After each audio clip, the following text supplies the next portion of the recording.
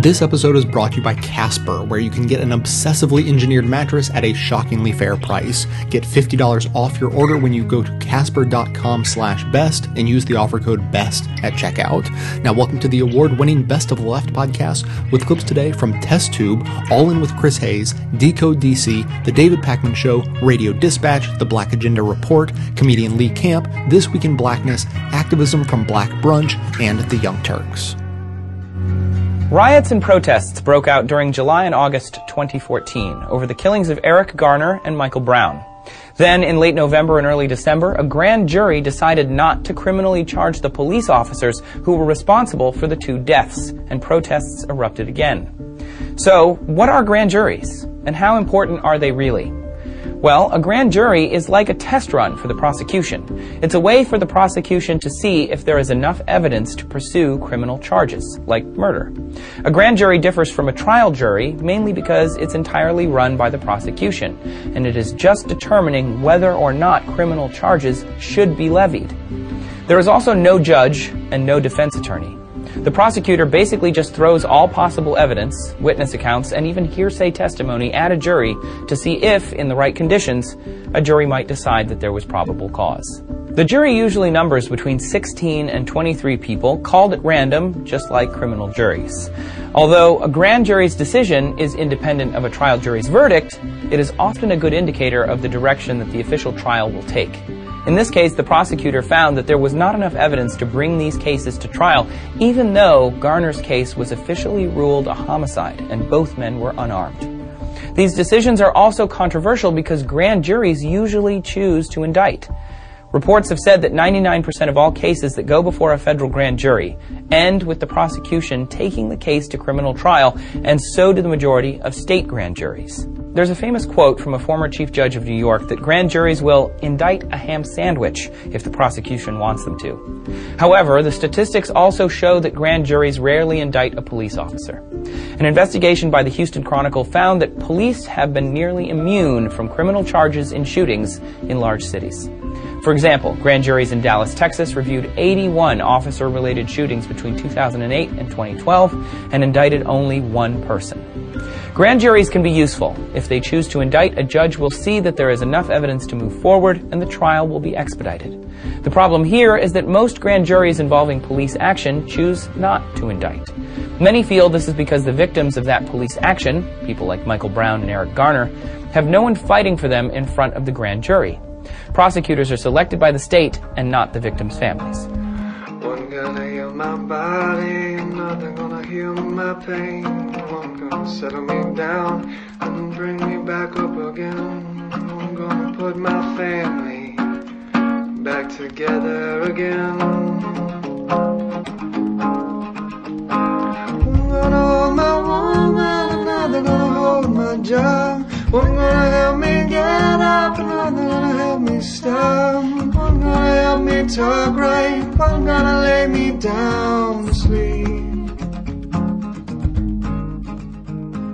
Today, for the first time since the Ferguson grand jury decision in the shooting death of unarmed teenager Michael Brown came down, Prosecutor Bob McCullough is now speaking out. He's defending himself after scrutiny over who he put on the stand.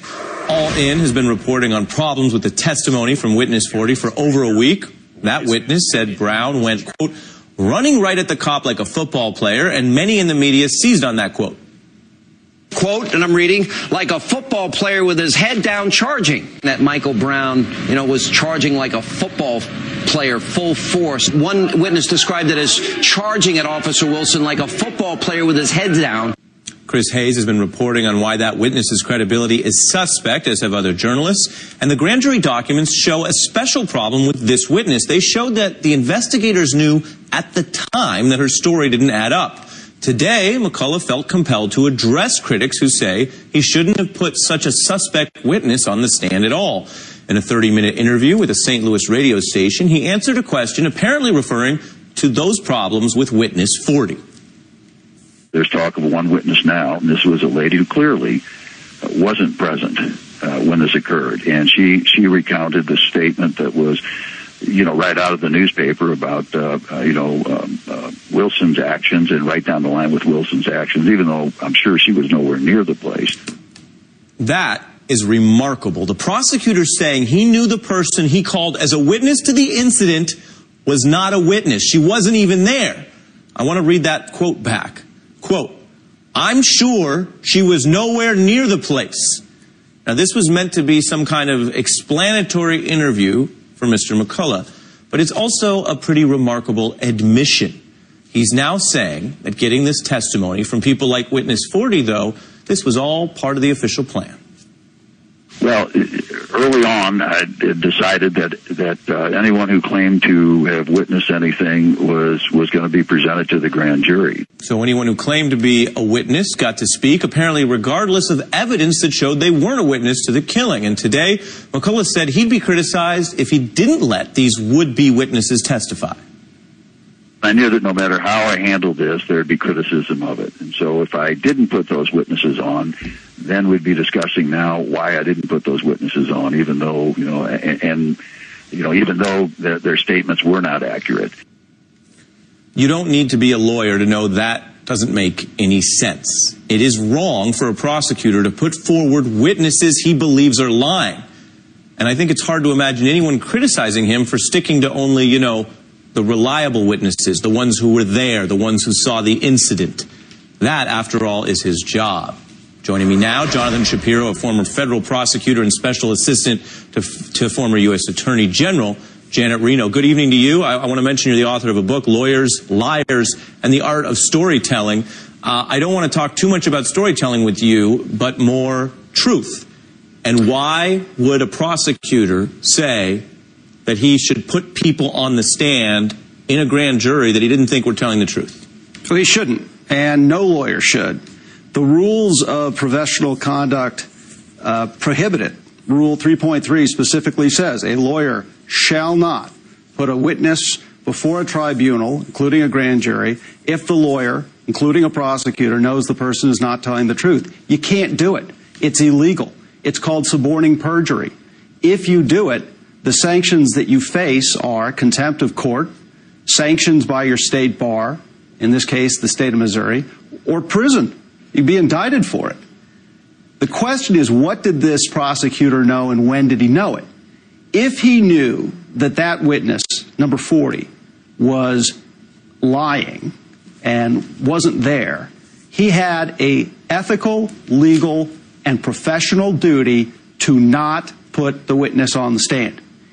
If he found out about it later, he had a separate obligation to notify the tribunal, that is, go into the grand jury and say, that witness lied to you.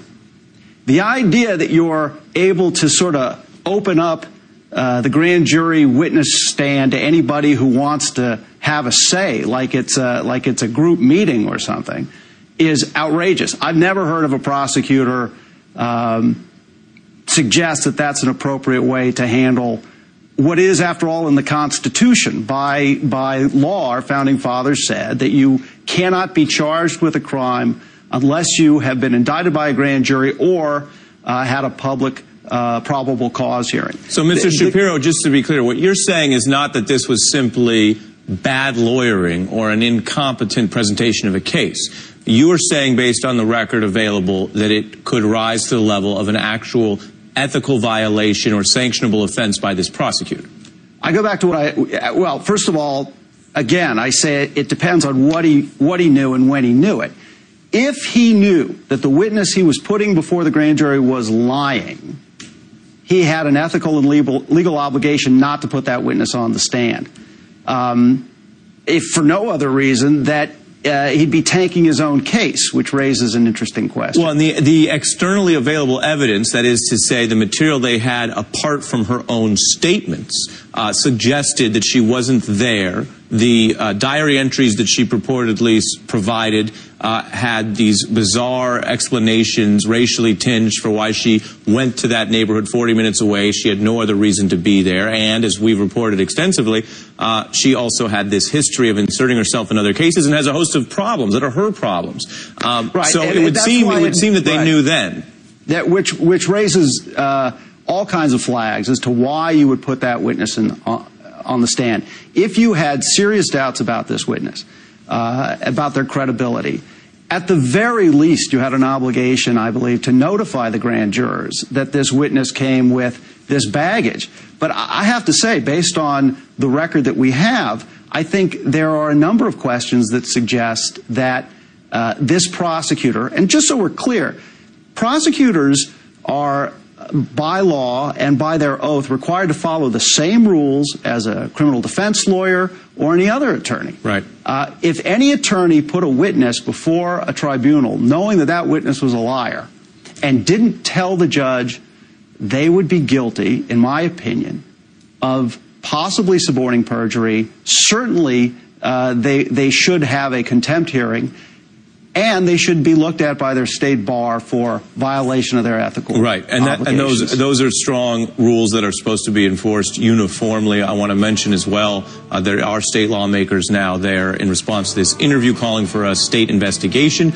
Jonathan Shapiro, we thank you for your expertise and your time tonight. I was crying perjury, dishonesty, jealousy. I drove my horse to the sea to find myself alone. Still with all this love surrounding me, I couldn't see the forest for the one. Here's where we are. In 1976, a young black man named Adolph Lyons was almost killed when an LA police officer put him in a chokehold. Lyons sued, claiming his constitutional rights had been violated, the right to due process in the Fifth Amendment and to equal protection in the 14th Amendment. The Supreme Court heard the case in 1982, and in 83, it issued its ruling. In a 5-4 decision, Lyons lost. The majority opinion, delivered by Justice Byron White, ruled that Lyons didn't have standing to sue the city of L.A. Here's reporter Dave Gilson of Mother Jones Magazine. In other words, because Lyons can't prove that he will be arrested or pulled over and subjected to a chokehold, he can't really complain about it legally. All the questions about targeting black men, about police using chokeholds, and people dying as a result, nothing.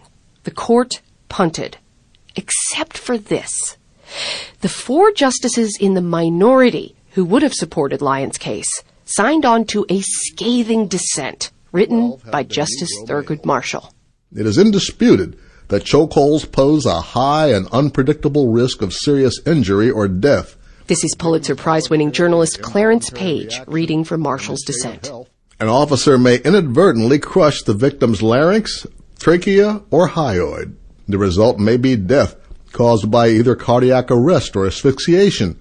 He laid out a bunch of evidence that had been collected in the case, starting with the fact that the Los Angeles police had killed 16 people with chokeholds in the preceding decade. 12 have been Negro males.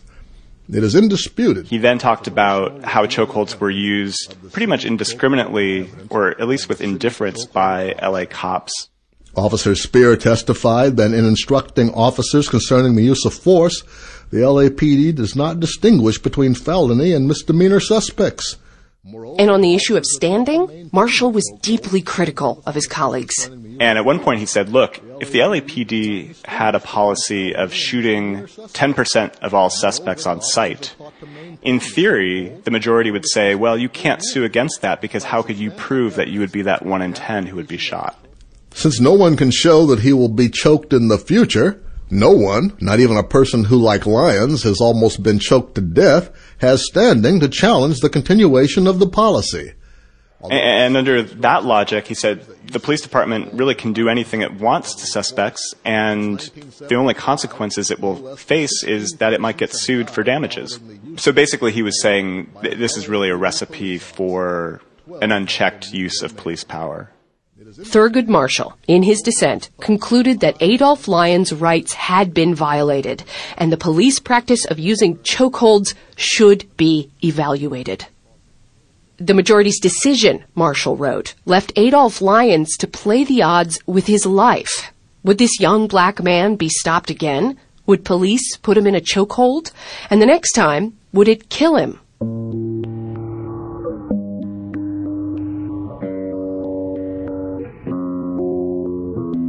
After Lyons lost and the city of Los Angeles won, the police chief at the time, a guy named Daryl Gates, said the Supreme Court had vindicated the force. A temporary injunction on the use of chokeholds was lifted, says reporter Dave Gilson. And on the racial issues that came out through the case, the fact that so many of those killed by police chokeholds were black men, Police Chief Gates responded with this. I'll just read his quote. He said, "We may be finding that in some blacks, when it is applied, the veins and arteries do not open as fast as they do in normal people." Normal people. Yeah, normal people.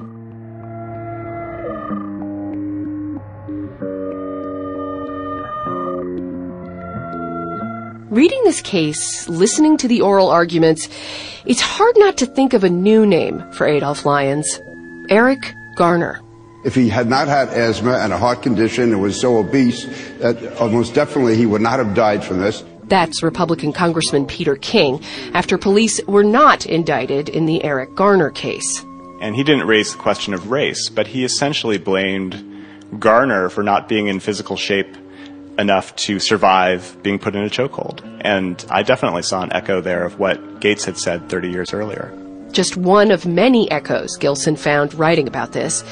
He says it left him with kind of an eerie feeling. And really struck by the fact that people have known for decades the risks of using chokeholds. And this is not a new issue. It's something that police departments across the country have been confronted with for decades. You're right about the echoes, and it's not just the obvious ones like the chokehold. It's that this guy gets pulled over for a broken taillight, or that these black men just being there, it seems, that causes the police in both cases to use deadly force. It's a an issue of constitutional rights, of due process. Yeah, I think that's right. I mean, one of Lyons' arguments was, how can the police use potentially deadly force on you without even having determined that you've done anything wrong? Isn't that a violation of due process? I think that's an interesting question that the court didn't really answer, but clearly a lot of people are still wondering the same thing.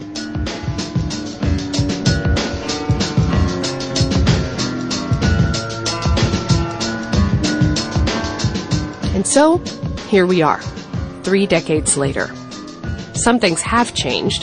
The Federal Justice Department is running civil rights investigations into Garner's death and Michael Brown's. Many Americans are angry. But I have to say, it's pretty discouraging to find out that the Supreme Court had a chance to examine the use of chokeholds by police 30 years ago, and it punted. Discouraging that the first and only black man on the court at the time, the grandson of slaves, was left to hash out the racial issues in the minority opinion. How can you not wonder? Had Thurgood Marshall's view been in the majority? Had the court ordered that police chokeholds be reviewed? Would Eric Garner be alive today?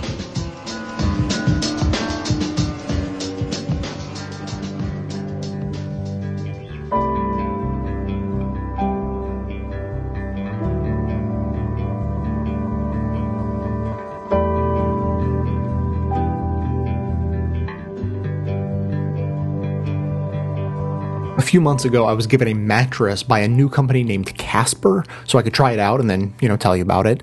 And the short version is that the mattress is great. I thought I liked my old one, but the new one is better, hands down. And in fact, the only problem with my holiday travels was that I didn't sleep as well, and I was really missing my own bed. So, that's my experience, but everyone's preferences are different, so you may not feel the same. Which actually brings me to the far more exciting point. Casper thinks their mattress is awesome, as do I, and they actually want to prove it to you by letting you try it out risk-free for 100 days, which beats the hell out of lying on a showroom mattress for, 3 minutes or something. And this way, you never even have to leave your home. Shipping is free both ways, so if you decide you'd like to return it, the process is painless. Since they don't have to maintain a showroom or pay commissions to any of those creepy sales guys, you can get a twin-size mattress for only $500 or a king size for $950, with others priced in between, obviously. To help you out even more, you can get $50 off your order by going to casper.com/best and using the offer code BEST at checkout. That's casper.com/best. Use the offer code BEST at checkout for $50 off your order and to let them know that you're supporting this show at the same time.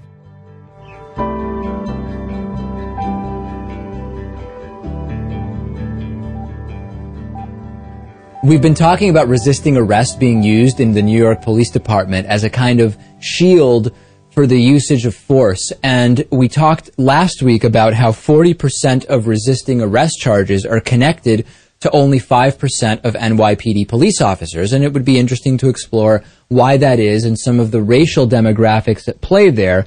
And we now have data. We have data that show that black defendants are significantly more likely than white defendants to be additionally charged with resisting arrest in their cases. Now, the reasons for the disparity could vary, and we'll talk about that in a second. About 2.5% of people charged with misdemeanor drug possession in New York City also end up charged with resisting arrest. White defendants are charged with resisting arrest in 1.7% of cases, whereas black defendants are charged with resisting arrest in 3.1% of cases. So that means that a black defendant charged with misdemeanor drug possession is about 85% more likely than a white defendant to be charged with resisting arrest. So let's explore that. Some might say, oh, it's just straight up racism. Well, it might be, it might not be. We know that when it comes to drug-related charges, we see black people disproportionately targeted by the law enforcement system because they are disproportionately likely to be dealing drugs outdoors versus indoors, as are white defendants. White people just as likely to be using and dealing drugs, but doing so in a different way. So it would follow logically, you could argue, that any type of arrest interaction that's happening in a kind of street dealing situation is more likely to lead to resisting arrest than those happening inside people's homes or whatever else. Fair enough. So let's go on to the next category, petty theft. We're now talking about theft, a more violent crime than just having drugs. 1.3% of people charged with petty theft in New York City are also charged with resisting arrest. What's the racial breakdown? Well, white defendants are charged with resisting arrest 0.9% of the time, and black defendants 1.8% of the time. That is about 100% more for black defendants. Interesting. Disorderly conduct. 8.7% of those charged with disorderly conduct also are charged with resisting arrest. White defendants 6.8% of the time, black defendants 11.2% of the time. Some people will email me and they'll say, David, listen, that's because black people are just inherently more likely to resist arrest than are white people, period, case closed. And that would be an insane way to just write off this entire thing. Because remember, more black people in prison for drugs, it must be, David, because more black people do drugs or sell drugs. Well, no, we actually know that that's not the case. Well, black-on-black violence is an epidemic, but white-on-white violence isn't. Actually, no. Look at the data, and you'll see that the rate, the likelihood that a black person is attacked by a black person is not that different than that of a white person being attacked by a white person. So we need to look more into these numbers, but to just write this off and say there is no racial bias component whatsoever would be very premature. There is that component. I think it's a combination of things. It may not be overt racism or conscious racism, because what you have are police officers just interpreting the way black people react differently than the way they interpret a white person's reaction. Absolutely. And so it is a combination of things. This doesn't have to be out and out racism to be informed by racial stereotypes. And as we've talked about, when you survey police officers, you see that white police officers are afraid of African Americans, and African American police officers are afraid of Hispanics, et cetera, et cetera. And the underlying racial biases are what may be informing whether an officer sees resisting arrest in a minority suspect.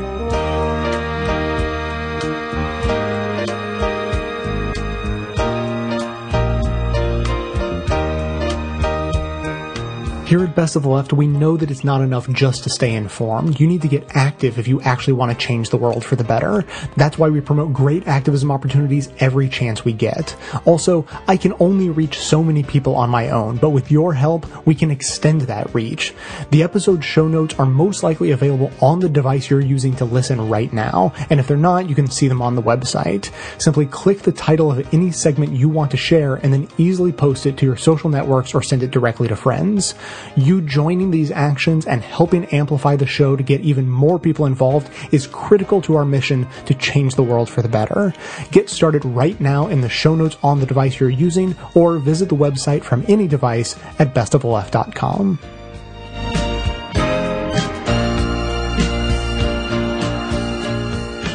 One of the things that came up about covering these types of issues that was absolutely fascinating was we were talking about implicit bias. And we're talking about implicit bias, you know, the many ways in which implicit bias contributes to this. I mean, not only contributes, I would say, is the machine that keeps the system, one of the machines that keeps the juvenile justice system going. On the end of police, you know, diversifying police departments, having just, you know, there was a very important conversation after Ferguson saying, look at how white this police department is and how black this city is. That's bad. And it is bad. But the NYPD is a very diverse police department. In part due to the outreach efforts of one Ray Kelly as his first time as commissioner in the 90s. Right, and it's difficult to be like, okay, all the police shouldn't be white. Absolutely, that's true. In a town that is mostly black, that's absolutely true. That's going to lead to a lot of really bad problems. Yeah. We can say that that is true. At the same time, we can also say that making the police department more diverse will not necessarily make it less racist. And the NYPD is a great indicator of that. And the reason is implicit bias, even if you are not, you know, again, and not to say that all white police officers are overtly racist. You know, they aren't. They might be, but they also might not be. But we all live in the society of the criminal black man, right? We all grew up with that. Regardless of what race you are, you've lived, and, you know, one of the speakers on one of the panels said, you know, it could be your first day out of the police academy, and you get in your car and you drive down the street and you see a black man, and it does not matter whether it's your first day being a cop. You've never had any experience as a cop. You'll look at that person and you'll have a reaction of fear, because that's the culture, that's the society, that is the white supremacist building blocks of where we live, right? Everywhere in the United States. It's in our history. So there's that end, the implicit bias as it relates to policing, as it relates to education, you know, school policing, sometimes educators, which is difficult to talk about, but also everyone has implicit bias. And the thing that came up about journalism that was really interesting was, so there was a study from Stanford that studied implicit bias and how people react to media stories, comparing people of different races. And basically, because, and there's been other studies showing this, white people basically think that the criminal justice system works, and black people, generally speaking, think it doesn't work. I'm speaking very, very broadly. You know, I wonder why these two think, why there's this difference. But so white people think the system works. So with that in mind, the study showed that if a white person was reading a media report about racial disparities in the criminal justice system, saying, you know, there's so many more black people who are incarcerated than there are white people, or there's so many more black people incarcerated than there are proportion to the population, which I say in almost everything I write. You know, look at how disproportionate these numbers are. Look at how disproportionately school discipline affects black and Latino kids.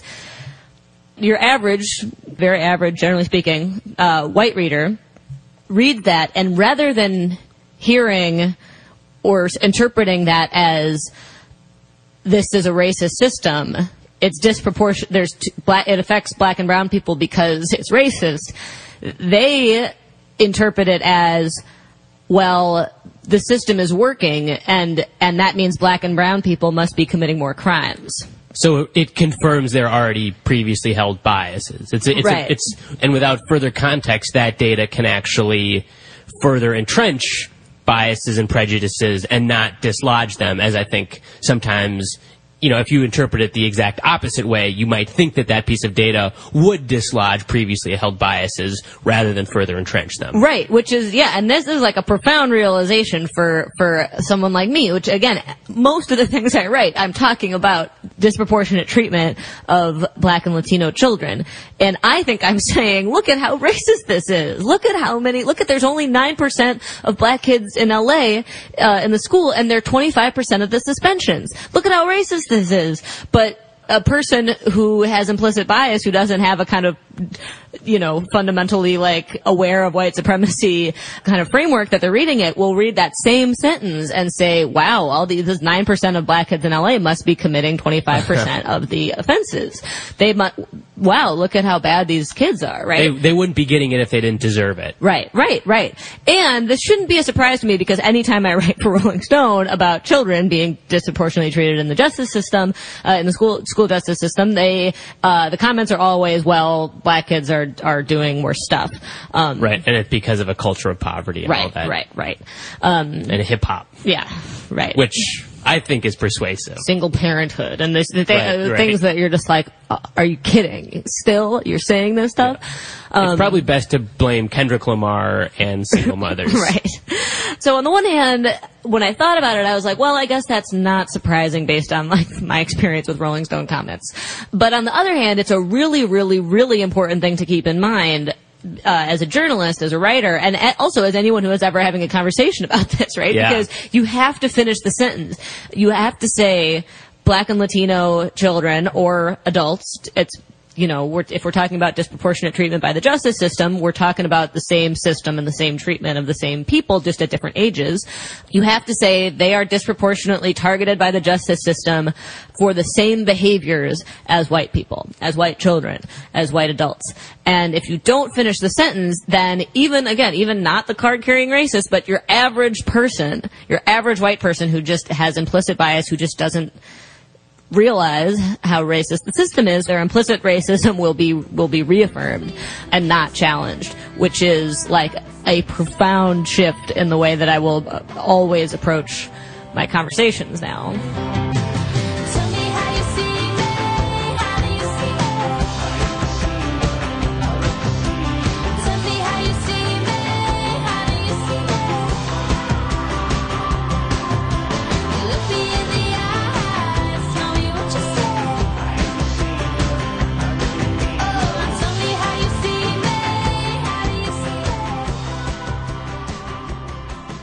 There's a potent and powerful racist and classist myth that tough cops, jailers, judges, and prosecutors are all that stand between us and rampant crime, anarchy, and ruin.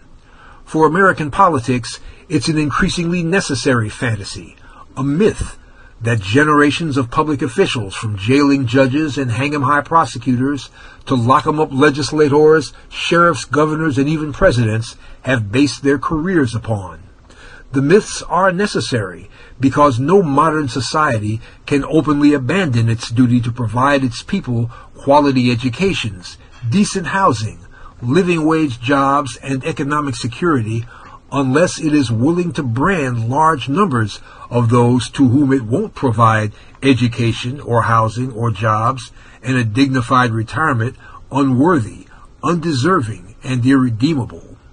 The American political class of both parties, including black politicians, stopped even talking about any rights to full employment, decent housing, and economic security and the like a generation ago, preferring to pretend that there is no alternative. Thus the myths of the trifling, lazy, drug-addled, crime-ridden, mostly black and brown poor are essential to the stability of America as we know it. These myths are the ethical and the moral justification of the neoliberal economic order and its prison state. Over-policing and mass incarceration don't just happen because the cops are racist, the prosecutors corrupt, and the legislators and media vicious and cowardly, nor because they're driven by the profits of private prisons or captive labor. America's savage police and prison states provide us with a long-running reality show that justifies our profoundly unequal and unjust social order. They give us a morality play that casts the criminalized and mostly non-white poor as villains, kept at bay by the heroism of that thin blue line, while schools, roads, parks, public works, nature, and even water are privatized, while private and public pensions are looted, while student loan debt, black unemployment, and underemployment continue to rise, and while wages continue to fall, while child homelessness is at an all-time high, and there are more vacant homes than homeless people, and while the rich and famous are celebrated and lionized for being famously rich. This is something that politicians from the president down to local mayors and aldermen know, and top cops from Homeland Security and the FBI to state and local departments know as well. It's something those in motion in the streets today over the last dozen and the next dozen police atrocities must better understand and articulate. The burgeoning movement against police immunity and impunity really is a threat to so-called national security, a menace to the privileges of banksters and employers, of privatizers and gentrifiers, the prerogatives of the 1%. When more of them openly question these prerogatives in the same breaths as they do the privilege of cops to murder and maim with immunity and impunity, we'll be a long step closer to a better world. For Black Agenda Radio, I'm Bruce Dixon. Can you stand up and be counted as a body in a crowd? Put your name on a petition with your signature so proud. Can you raise your voice so loud as you stand with head unbowed, weather beating on your brow, demanding answers here and now? 'Cause that's how you make a difference in this fickle world of change.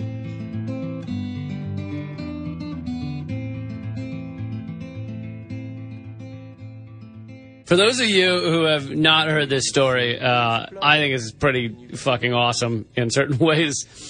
But basically, because the NYPD is pissed off at the mayor of New York, de Blasio, and here's the thing, here's what they're upset about. This is what no one's really talking about. They're upset because he basically said that the Black Lives Matter protests have a bit of a point.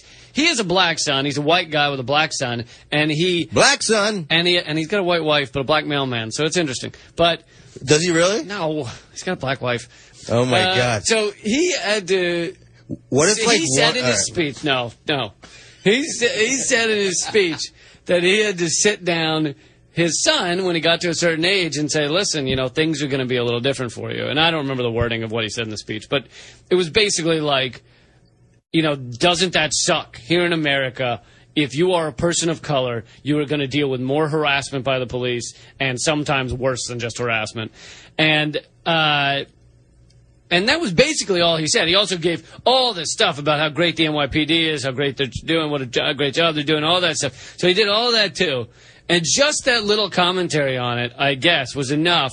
I don't know if there's other things they're pissed off about, but was enough to make the NYPD decide they fucking despise this man for stating a fact, by the way. That is a fact, that if you are black in New York, you are the percentages of, like in Matt Taibbi's book, which I think I mentioned on a recent show, basically every charge this lawyer said he ever sees in court for open container, for walking around with an open container, everyone is a black person or a person of color. It's institutionalized racism. Because a white person with an open container would simply never be cited for it. They would just either be let off, or maybe they're rarely questioned about the open container. But either way, it's like almost everyone for that charge. And that's just one example. Anyway, so they're so upset that they've been turning their back on him at these funerals. He's been speaking at the funerals of the cops that were killed, the 2 cops that were killed. And they turned their backs on him. And they decided that they're going to stop doing most of their job, doing most of their work. Oh, this is crazy. So they've stopped. They basically said, we're only going to arrest people that absolutely need to be arrested. Which you would think, isn't that the job of cops to begin with? Shouldn't you only be arresting people that need to be arrested? But no. they've been arresting all kinds of people. They've been arresting people for no reason often. And so arrests have gone down 66%, and traffic penalties, traffic citations and stuff have gone down 94%. You know what's crazy? You know what they're thinking they're doing? They're like, oh yeah, we're screwing over the city, Yeah. we're screwing over the mayor and stuff like that. Because We're they not won't gonna have get money. their revenue. Yeah. And all the people are like, yeah, keep saying stuff to Blasio. Like, you know, have some, what would I It's wonder? not just about people celebrating, hey, we're not getting traffic tickets. The point, the end point is that they also, I think, thought this would show everybody, oh my God, we got to get those cops back out there. The crime has run rampant. But in fact, it's basically the same. Like, nothing's really changed in terms of big major crime.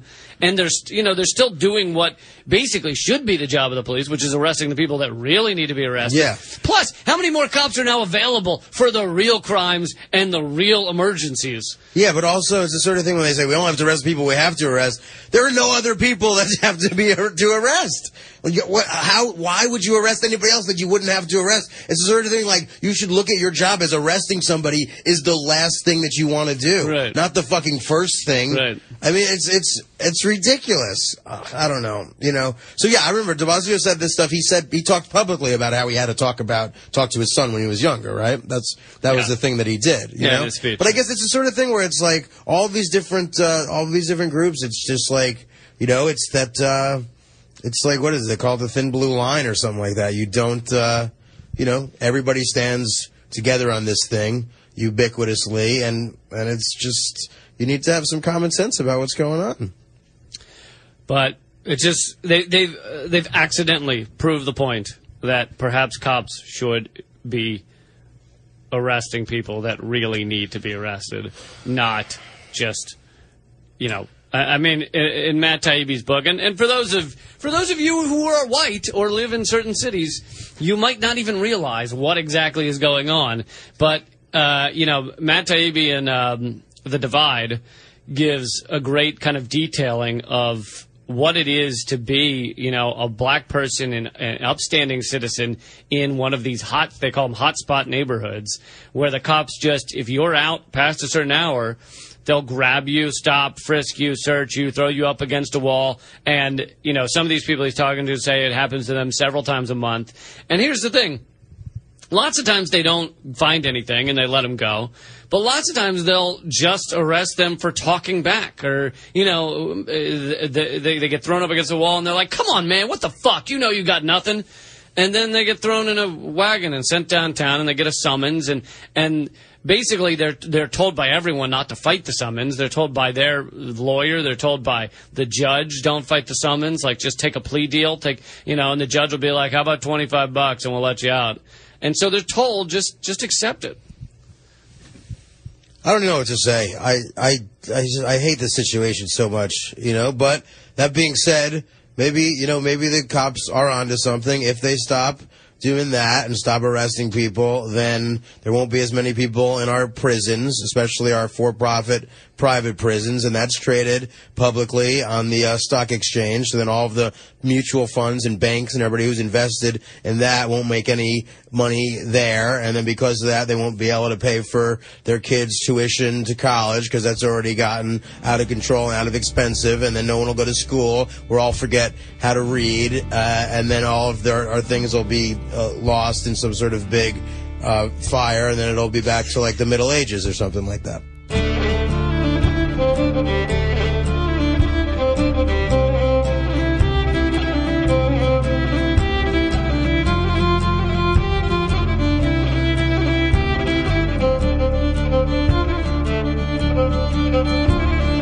My goal with this show is to inform, inspire, and activate listeners to push for positive change. With the support of listeners, I've been able to expand what we do here and make the show better over time. And the only way to continue doing that, to grow and improve, is with your support. I don't need a giant pile of money to run this show. I just need a steady, dependable stream of $5 and $10 monthly donations from people like you. For signing up, you'll also get access to special bonus content, including some behind-the-scenes stuff and more of my commentary. commentaries. If you believe in the mission of this show as much as I do, please help it continue to grow and improve by becoming a member today. Details are on the membership page at bestoftheleft.com. Thanks so much for your support.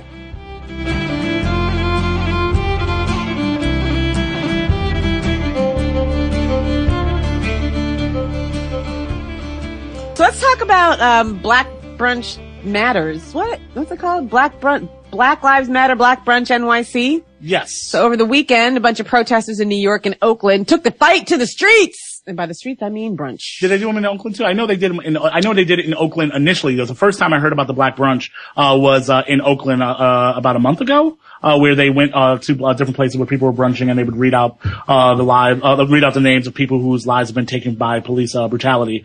It was a great action. And then I heard that was what was happening this weekend. Yep.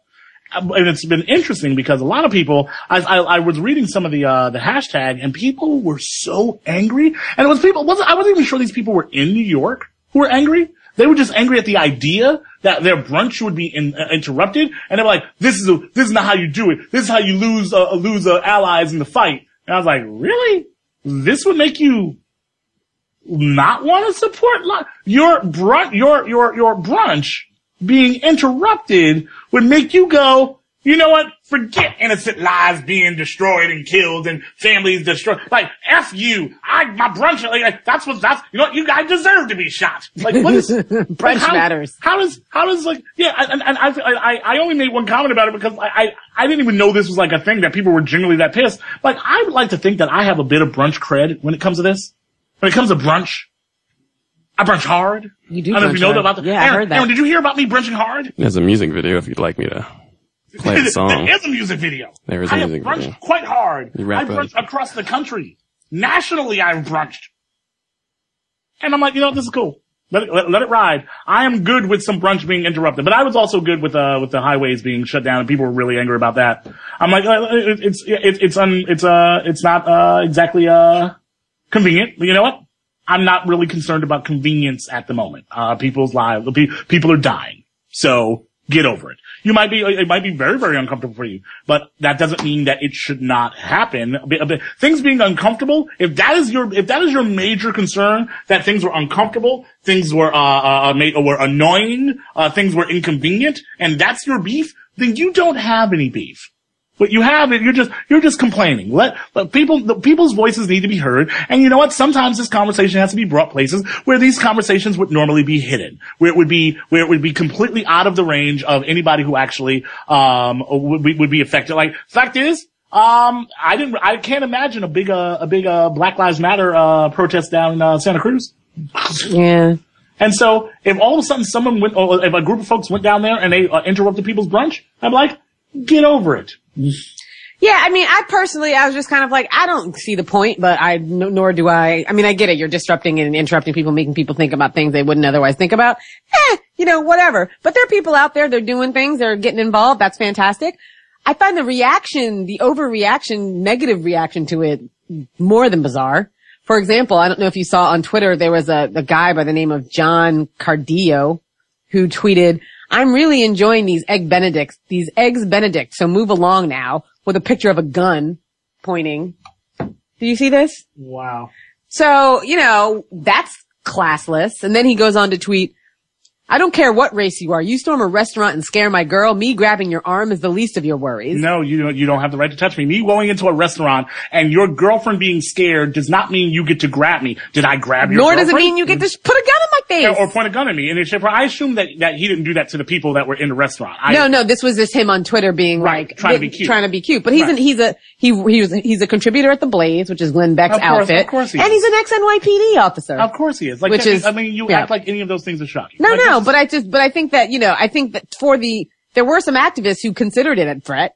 And I think if you take into consideration the fact that this guy is in New York, he has been tweeting. I believe they have the right to take that as a threat. Yeah. Please note, no one will actually accept that as a threat. I don't believe the NYPD definitely isn't going to do it. Well, they ain't doing let's not go there. And then Twitter wouldn't take it as a threat because it's just a picture, blah, blah, blah. To actually get people to take things as an actual threat to your life is so hard. Like, I don't even know what to do with it.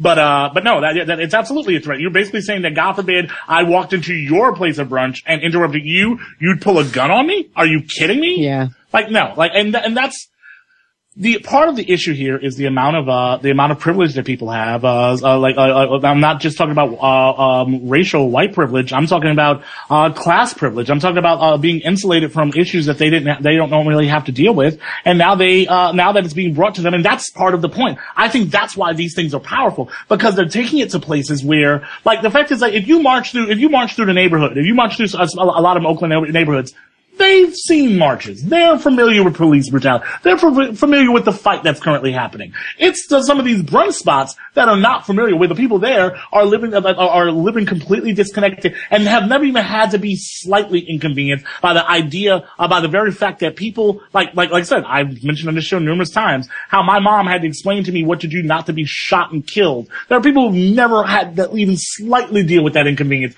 So one day they might have to actually not be able to just sit there and be and drink all the mimosas and have their eggs Benedict in the way they want to because people are talking. You'll deal. Yeah, for 4.5 minutes. Yeah. You'll deal, and maybe as opposed to being all upset about your brunch being interrupted, ask why people are interrupting your brunch. Ask why that's happening. Ask why people feel that this is something that they have to do in order to get any type of attention to be paid to their lives. Why don't you look at it from that perspective as opposed to the fact that you've been somewhat inconvenienced? All I wanna do is have brunch with you. And if you like your hash browns crispy, well, after breakfast, oh baby, let's get frisky. All I wanna do is have brunch with you. And if you like your eggs over easy, you know I love it, baby, when you talk to me all sleazy. All I wanna do is have brunch with you. You've reached the activism portion of today's show. Now that you're informed and angry, here's what you can do about it. Today's activism: Black Brunch. To a privileged group of mostly white people, brunch is held up as almost sacred. The word provokes images of leisure and lazy Sundays, mimosas, Bloody Marys, and my personal go-to, French toast. And though plenty of socially conscious people eat brunch, some even use it to organize because, well, brunch is certainly cheaper than dinner. It still has that feel to it, that, doing what you want when you want because you can feel. So a group of creative organizers in Oakland decided they would take peaceful protesting to a group that, on the whole, doesn't engage and has the privilege to ignore social injustice, specifically racial injustice. And so, Black Brunch was launched with protests in the Bay Area and Manhattan.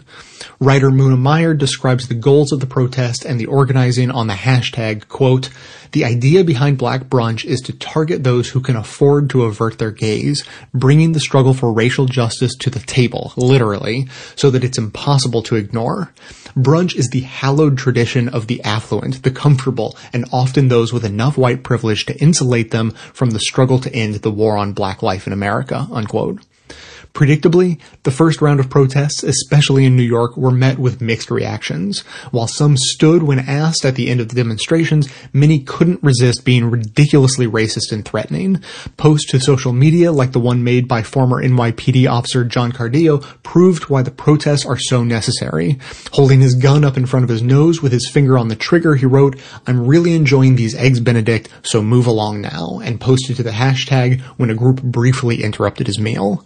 Michelle Malkin called the coordinated wave of actions Attack of the Black Brunch Brats and wrote for the New York Post, "Opposing racism now means practicing it in the most obnoxious manner possible."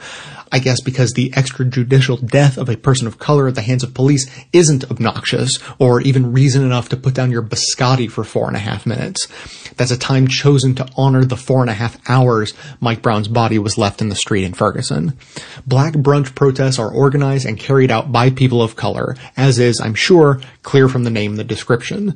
My job as a privileged white guy is simply to amplify the organizing, especially with an action that can be taken in any city around the country by a small group group of individuals, and also to pass along some advice to my fellow whiteys who recognize their privilege, but want to support these actions without co-opting them.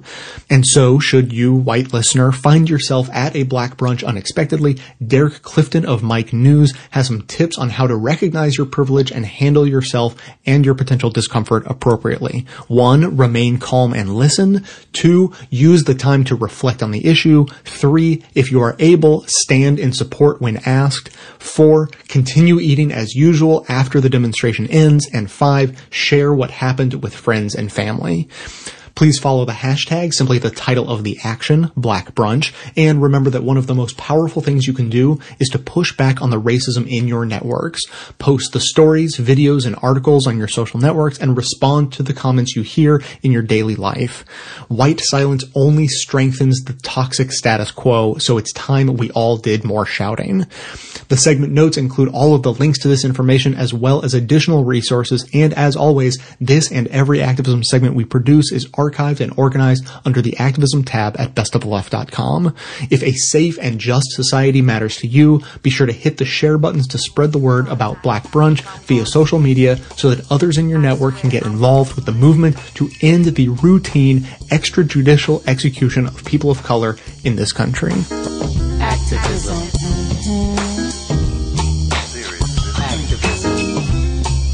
Come on out from in front of the television. Bust out of your self-imposed media prison. There's a whole big world out there, y'all. And some serious stuff is going down. Civil war, intolerance, AIDS, obliteration. The usual madness, but not enough frustration about what's troubling Earth's nations. The spotlight will not be your savior in these dark days, and it will not be your saving grace. Why not replace your dreams of gracing life's stage with action? Bob McCullough was the prosecutor in the Ferguson case, in the Darren Wilson case, and he's the guy that we voted the Jerk of the Year because he threw that case. There was no question about it. In fact, he came out and admitted that he put on people that he knew were lying. He put them on the stand to make a case for the defense. He's the prosecutor. And it's in a grand jury process where he doesn't have to present the defense at all. He can present whatever he likes to get the outcome that he wants, if he wants an actual trial. But it doesn't mean that he gets to convict Darren Wilson. No, that's when you have the trial. Grand jury is to determine whether you get the trial or not. He admits that he put on well-known liars who've lied on very prominent cases in the St. Louis area before. And he also admitted that if he wanted to, he could have gotten an indictment. He chose not to. Those are his admissions. He said it to a talk show host in Missouri. It was amazing that he admitted that. Well, now a grand juror is suing him, saying, wait a minute now, you say that I can't speak out about what happened in the grand jury. That's true. According to Missouri law, you can't, right? And that is the case in a lot of places. He said, but now this situation is a little different because you released all the transcripts of the proceedings and all the different things that we looked at. Now, first of all, we didn't really actually look at all those things. A lot of things were redacted, and you didn't give any of the context. And then you went out and did all these interviews, but then we can't answer for ourselves. And you made it seem like we all agree with you when we don't agree with you. So it's grand juror Doe because he can't release his or her name. We don't know who it is by law. But they're suing McCullough to say, according to St. Louis Public Radio, in the grand juror's view, the current information available about the grand juror's views is not entirely accurate, especially the implication that all grand jurors believe that there was no support for any charges. Moreover, the public characterization of the grand juror's view of witnesses and evidence does not accord with Doe's own. So there he is. He's saying, look, man, you keep saying that we all agreed. We didn't agree. You keep saying that all these witnesses led in this direction, all the evidence led in that direction. But that's not what I thought. That's not what we thought. But you won't let us speak. I mean, just when you thought McCullough's bad, he gets worse. It was obvious that he threw the case in the first place. Then he publicly admits it, pretty much, based on what I told you about his quotes a second ago. And now, when people say, okay, but then let me speak out and tell my side of it, he says, nope, no way. You hush up. All right. In the McCullough lawsuit, they say from the grand juror's perspective, the investigation of Wilson had a stronger focus on the victim than in the other cases presented to the grand jury. So that's really interesting, too. Because the grand jury sits in on a lot of cases. They're like, look, we go through all these cases. McCullough saying, okay, indict, and all these other cases. He gets to the Wilson case. He goes, whoa. I'm not saying indict. Here are a bunch of defense witnesses, some of them who I know to be liars, who I know are going to lie to you. But he doesn't tell the grand jury that. He just says it afterwards, of course. And he claimed in the interview, the grand jurors must have known that she was a liar. Witness number 40. How would they know that? And why did you let her commit perjury? So this grand juror wants to say, well, I didn't know that. You didn't let me know that. But according to the law, no, he has to shut up. Well, so what's McCullough been doing since? McCullough has done several interviews since the grand jury decision was announced on November 24th. But the grand jurors have been prohibited from speaking about the case. The county prosecutor admits that some of the witnesses were lying, but said the grand jurors were aware. The 12 people who could say for sure are currently sworn to secrecy. Well, isn't that convenient? Unfortunately, this is haunting, but it is symbolic of what happened to Michael Brown.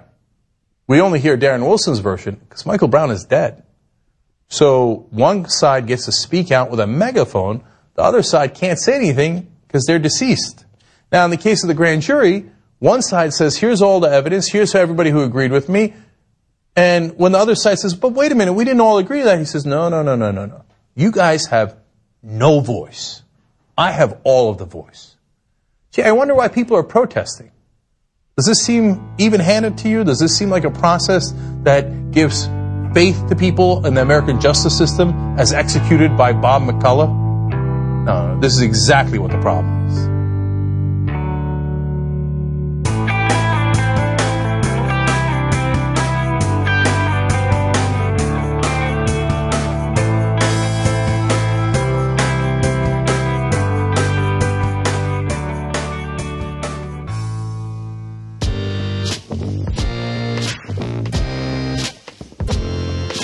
Hey, this is Dave from Olympia, Washington. I'm calling in to the voicemail about the show that you compiled in response to Ferguson. That was an incredibly moving show. The stories that you pulled together and the stories, that people had shared were just heart-wrenching and sad, but also paradoxically hopeful and motivating. Very often, and it's almost a joke that's gone too far, but the shows that you produce can make me depressed and mad and, motivated at the same time. But this was different, and it was different in a good way, but just the heart-wrenching pain that the clips brought out was super powerful. And just thank you for that. Thank you for pulling that together and sharing those clips. I don't have anything to add at all. It was just good. Thanks, Jay.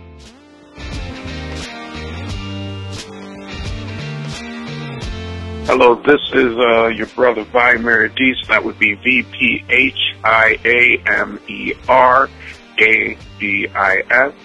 and I am from Central New York. I was listening to episode 881, one of the best you have ever done.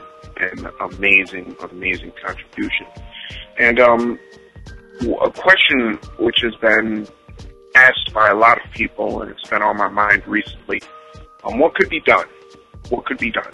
Particularly about the police shooting, but what could be done about the relationship between blacks and police officers? Well, the simple question is there is nothing that could be done. The history of policing suggests that police are doing exactly what they were meant to do.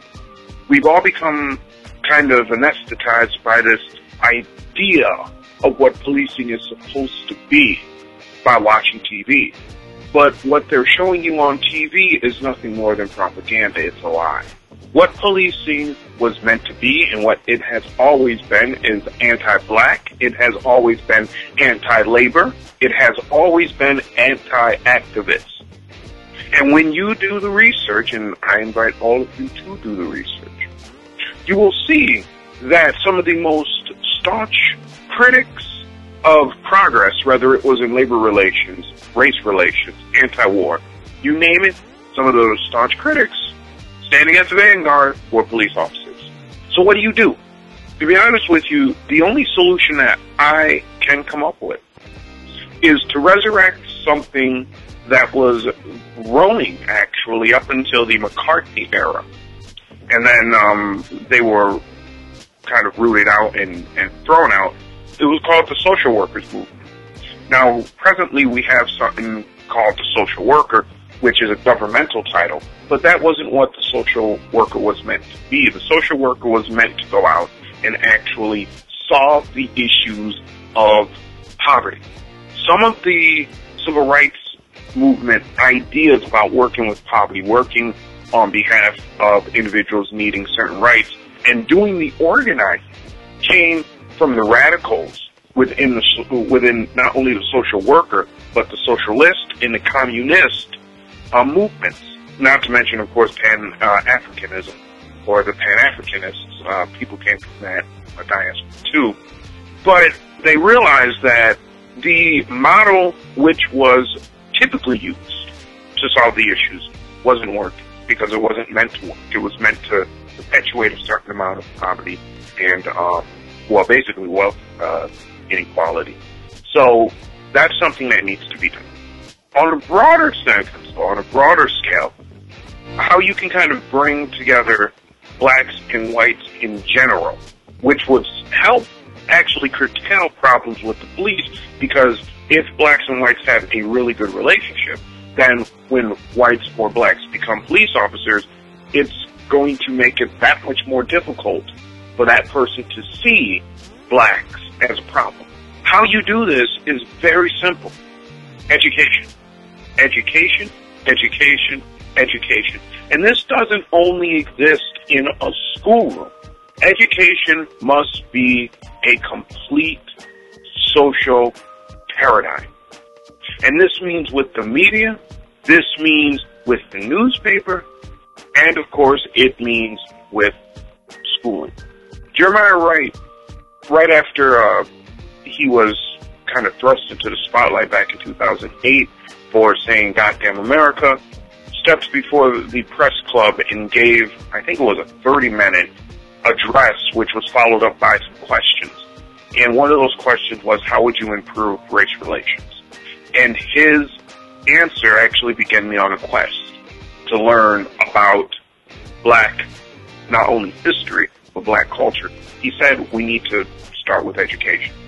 And we need to start with the infusion program, which was developed in the 80s by Afrocentrists, philosophers, and historians for the Atlanta public school system. I'm not saying this is something that everybody needs to do, but I would encourage you all to look on YouTube for something called African American History, a second look. All right, Brother Jay, again, very good episode. To all my sisters and brothers, peace.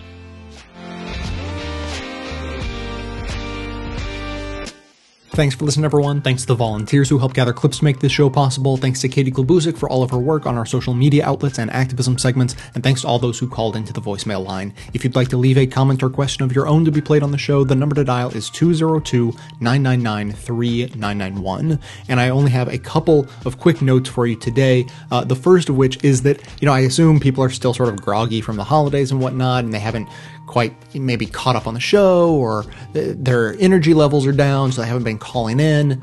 And I'm just saying you should call into the show. I'm running a little low on voicemails, and the two I played today were actually kind of from a few weeks back. You maybe sort of noticed. And if we don't have some help from some other people calling in, it's going to be nothing but Colin from Cleveland and Wade from Fort Worth. And, I enjoy their comments as well as their apparently flowering bromance as much as the next guy. But, for the sake of the show, I like to mix it up when I can. So if you want to chime in, that number again, 202-999-3991. And then last thing, Rico is an existing member, has been a member for a while. And in December, wrote in, as members sometimes do, and said, I've been a member, but I never took advantage of all the bonus content that you have. Could you remind me how to access that? And so when I did, I got this message from Rico that I wanted to share with you, because I think it gives a better sense of what membership has in store than I usually provide. So Rico writes, "Holy shit, Jay, what a treasure trove. I mean, seriously, I cannot believe I overlooked this stuff when I first joined. Okay, so I already downloaded all the bonus stuff to my phone, and I think I'll download some of the best ofs. Wow, I am in lib hippie heaven, man. And to think I was worried about running out of podcast material to listen to during this long holiday stretch when a lot of the shows are going to be on vacation." And it kind of went on from there. So, if you were maybe on the fence about a Best of Left membership, perhaps that will tip you over onto the side of actually signing up. That can be done at the website, of course. But that is going to be it for today. Thanks to everyone for listening. Thanks, of course, to those who support the show by becoming members or making one-time donations. That is absolutely how the program survives. Of course, everyone can support the show just by telling everyone you know about it, leaving glowing reviews on iTunes and Stitcher, and by donating your accounts at donateyouraccount.com/bestoftheleft. Stay tuned into the show by joining up with us on Facebook and Twitter, and for details on the show itself, including links to all of the sources and music used in this and every episode, all that information can always be found on the show notes on the blog. So coming to you from inside the Beltway, yet outside the conventional wisdom of Washington, D.C., my name is Jay, and this has been the Best of the Left podcast, coming to you every Tuesday and Friday, thanks entirely to the members and donors to the show from bestoftheleft.com. And it's a crying shame how we get so trained. We can't see past our own sad stories and wonder what we're missing. We can't see past our own sad stories and forget how to listen. We can't see past